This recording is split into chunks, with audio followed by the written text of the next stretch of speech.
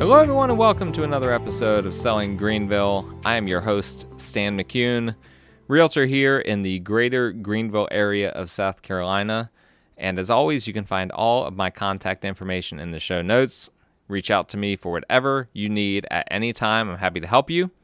And of course, as I always say, please subscribe, leave a rating, leave a review for the show. I would really appreciate that. It helps to get it out to more eyes and ears. Helps me to be able to have more confidence in keeping the show going, which a lot of you, I think most of my listeners are repeat listeners, and I appreciate that. Just go ahead and whatever app you're using, hit that rating button, hit that review button, and then type a nice little note about how awesome this show is. I would really appreciate that. Today we're going to be talking about something that it might be a little bit niche, but I think that there is greater ramifications to different audiences. I think that there could be applications for this episode to more than just the very niche audience that it's initially or at least superficially designed for. We're talking about buying a house sight unseen. Now, there aren't a whole lot of times where you would buy a house sight unseen, and that's why I'm saying it's niche, but I do think that there are some takeaways from this that you might be able to have that could help you. And for those of you that are particularly investors, you will probably have to buy a house or buy property at some point sight unseen, and that's something that you'll need to have a filter through which to consider it. I have done this a few different times. Specifically, I bought some properties early on when I first started real estate investing from the Greenville County foreclosure auction. The foreclosure auction does not allow you. That's a monthly thing, and I don't know if it's still ongoing during COVID or if they, I know they stopped it for a while. They may have restarted it. I'm not sure. I haven't gone to it in a while. But you're not able to access the property prior to purchasing it. That's just the reality of the situation with it. But I had to purchase a property sight unseen there. We have the tax sale, the Greenville County tax sale coming up here in not too long. That's another example of where, particularly for investors, where you might find yourself buying something sight unseen. And then there are times when if you're buying rental properties, perhaps multi-unit properties, you might not be able to get into all the units. And that may end up being the kind of thing where you just kind of have to take that into account. You might get into one unit, you might not get into the other unit, if it's a duplex, and you might have to just kind of project what that duplex might look like. And so those are kind of the key situations where you might find yourself buying sight unseen. There are some other instances, but those are the ones that the primary ones that come to mind. And when you have those opportunities, if you're an investor, I should mention, being able to do that is really powerful. That you can avail yourself to some opportunities that are out there that you never would be able to otherwise. And so on the investment side, being able to confidently purchase something sight unseen is really, really important. So similar to my last episode where we talked about, at least if I do these in order, because I'm recording some of these ahead of time, but where we talked about the risk, trying to mitigate your risk when it comes to making an as-is offer. Similarly, when you're buying something sight unseen, you want to mitigate the risk. And of course, this is the ultimate risky real estate transaction, right? Because you are buying this almost certainly as is. And in addition to that, you don't even have a chance to do the kind of pre-due diligence that we talked about in that episode about as is purchases. Like, you're not even able to get inside the unit. You don't even know. They might not even have an AC at all, let alone one that works. So you're taking a substantial risk, but there are some things to look for. And again, I'm kind of assuming for the purposes of this show, for the purposes of this episode, that you're not allowed to gain access to the property, because normally you can't. normally is trespassing, but you can do a drive-by. And so I'm going to operate under that assumption. I know that there have been plenty of instances where people have trespassed, looked in windows, etc. I'm not encouraging anyone to do that. I'm going to assume for the purposes of the show that when we talk about purchasing something at sight unseen, that the closest you can get to that property is doing a drive-by. So how do you assess the property when you're only doing a drive-by? And like I said before, this has deeper ramifications. This can help you assess a property, even one that you're going into. Well, you can start by looking at satellite imagery. And really the simplest is just to look on Google Maps, change it over to satellite view, and look at what you see. And oftentimes you can even go back in time and change. And by the way, make sure that you look on Google Maps on their satellite view, see when that imagery was taken. Was it taken just a few months ago, or was that several years ago? That can make a big difference. But usually you can toggle, if they've got multiple different images, you can toggle between them and see what it looked like perhaps 10 years ago compared to what it looks like now. But when you look at that, particularly if it's a recent picture, a recent satellite image, what do you see? Do you see a junky car in the backyard? Do you see cats everywhere? Do you see weird things happening in the neighborhood?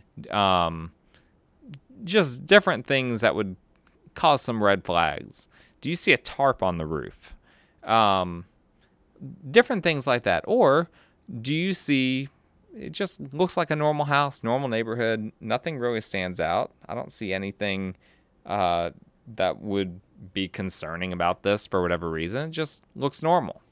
That satellite imagery can give you a good idea, some good things to look for to kind of start pointing you in the right direction, and at least helping you to get an idea of perhaps what might be going on inside the house.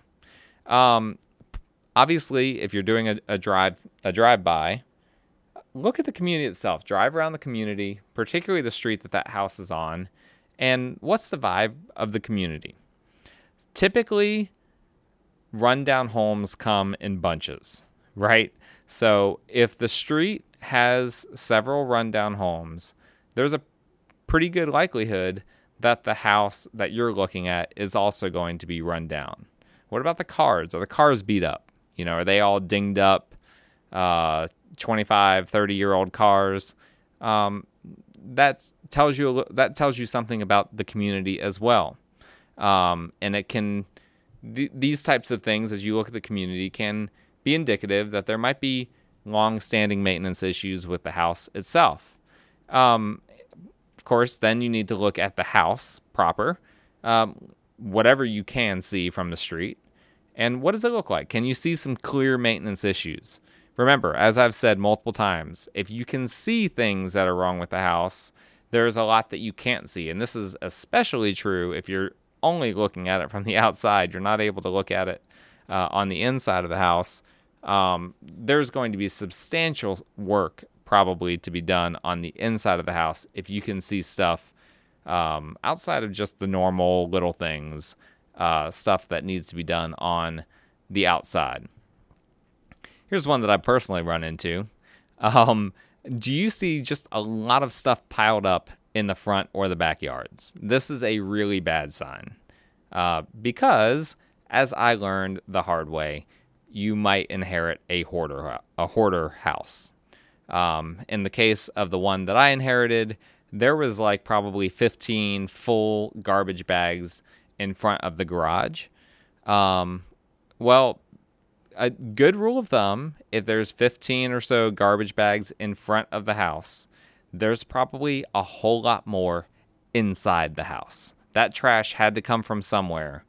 And there's probably a whole lot more of it either behind the house, inside the garage, etc., etc. And that can be a disaster, can obviously increase your costs for having to trash out the house.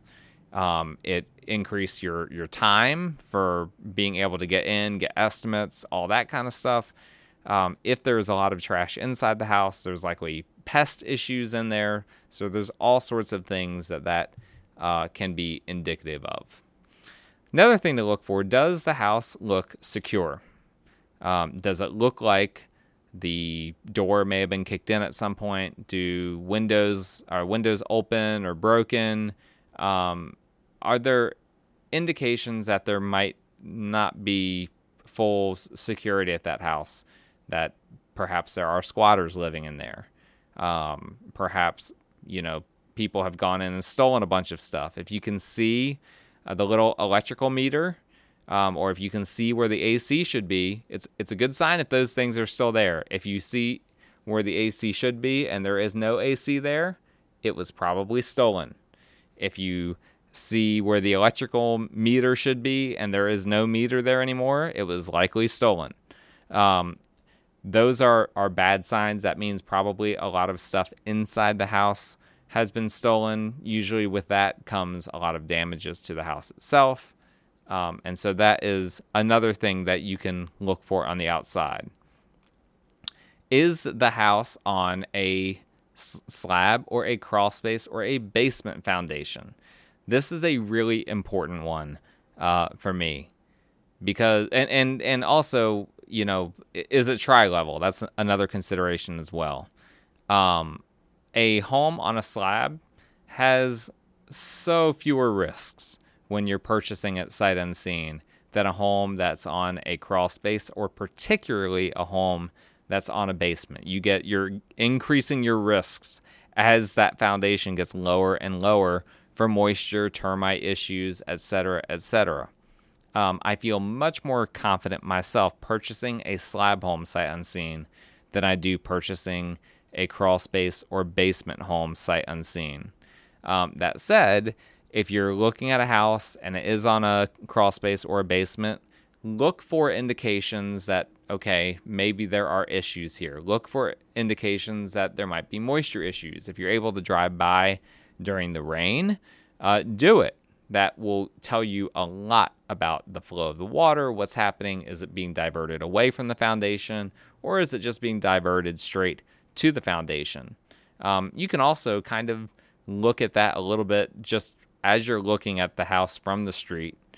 Is there a negative grade towards the foundation, or is it properly graded? All of that. Those are all really important considerations. I would say if the home is a basement home, you should just automatically assume there are issues. Add that into your budget. You will need to do some sort of probably moisture remediation in the basement. That is almost a universal for these types of homes. And oftentimes the reason why homes are being sold sight unseen because they're in foreclosure or whatever the case may be, oftentimes it's because they ran out of money to fix things like moisture, flooding, whatever in the basement. Automatically assume that add a good $5,000-$10,000 to your budget to account for that. And last but not least, if you're able to talk to any neighbors, particularly right there on that street, see if they know anything about the house. They might have some great insight for you. The nosy neighbor, or the HOA president, whatever, they may have been inside the house at some point, or they might be able to just give you some really excellent insight.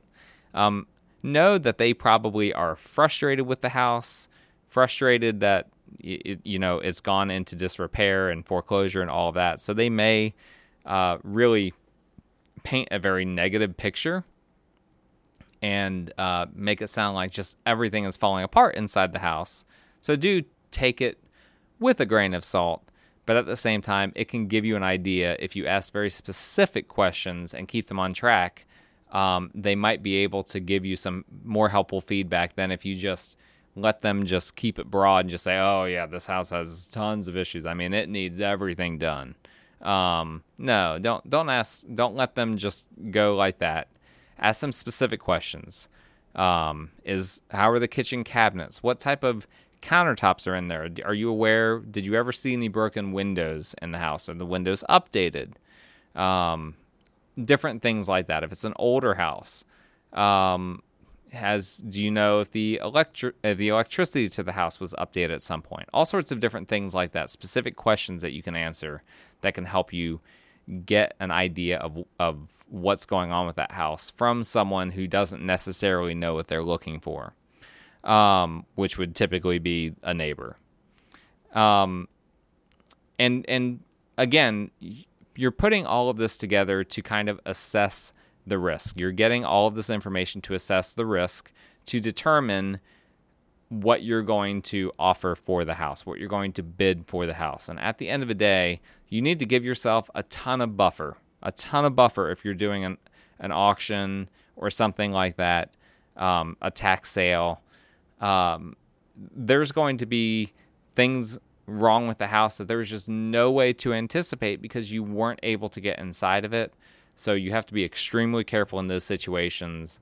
But at the same time, all these different ways to assess the house without going into it, these are things that even if you're just buying a normal house that's on the market and you are going to go inside the house and you are going to have full inspections and all of that, some of these things are useful for you to do anyway as you just assess the house from the street. Start thinking about what are the possibilities here that could indicate that there is deferred maintenance inside the house that I might not see at first glance. That's it. I don't recommend purchasing sight unseen, but there occasionally are some opportunities like that in the investor world. And so now you know some things that you can do to help you to assess the property without ever going into it. And I hope that's helpful for someone at some point. If not, it was helpful for me to think it through, to channel my thoughts for the next time that I do this, which is, by the way, not my preference. I very rarely buy sight unseen. The purchase price has to be really, really attractive for me to even consider that. So just so that you know, that is not at all my preferred. But sometimes that's the only way to go about it, and sometimes it's worth it. But that's it for today's episode. I appreciate you guys listening. If you don't mind, please leave a rating and or a review if you haven't done that already. Subscribe if you haven't done that already to make sure you don't miss any future episodes. And, of course, reach out to me. My contact information is in the show notes as always. Hope you guys have a wonderful rest of the week. Stay safe, stay warm, enjoy the fall that we're going into here.